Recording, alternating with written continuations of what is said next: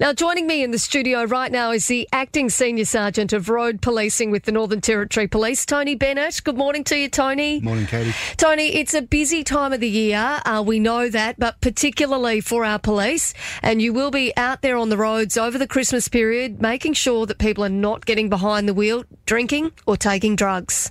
Well, that's right. Like every year, our key focus over the Christmas holiday period and through into the new year is making sure that people are safe on our roads, that they can get from A to B and that they're not going to have any issue from people who are possibly under the weather a wee bit through drugs, alcohol, or for other reasons.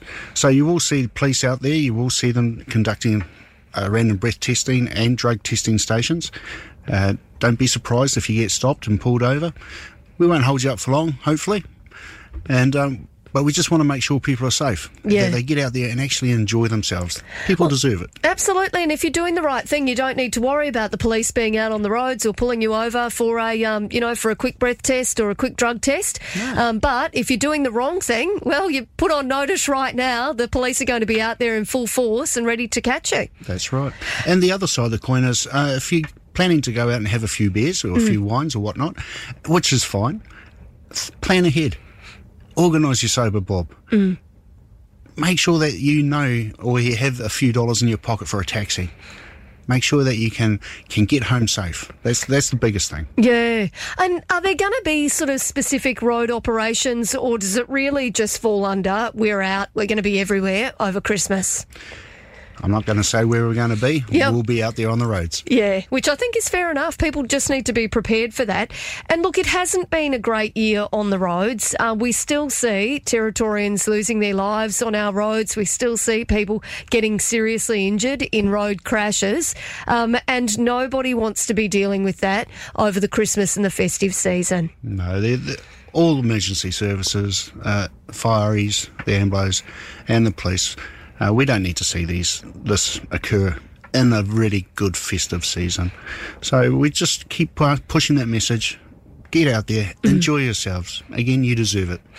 Just plan ahead. Yeah. Hey, the other thing, Tony, is obviously the weather. We've seen some significant weather over the last few days, like even yesterday afternoon, that massive storm. And I think Monday the other one was, and we are expecting more wet weather on the way. A timely reminder to make sure that you're doing the right thing on the roads when it comes to the weather as well. Definitely. I love the rainstorms up here in the NT. It's marvellous. However, as far as it comes to driving on our roads, we've got to make sure our vehicle's up to scratch. Good tyres, good windscreen wipers, turn your lights on so people can see you. But the biggest thing is following distances. When it's raining, pull back that little bit more. The reason being is that when something goes wrong and you have to slam on the anchors to dodge the car in front or whatever it is, it takes longer to stop. So let's give that distance so we've got that time period. Yeah.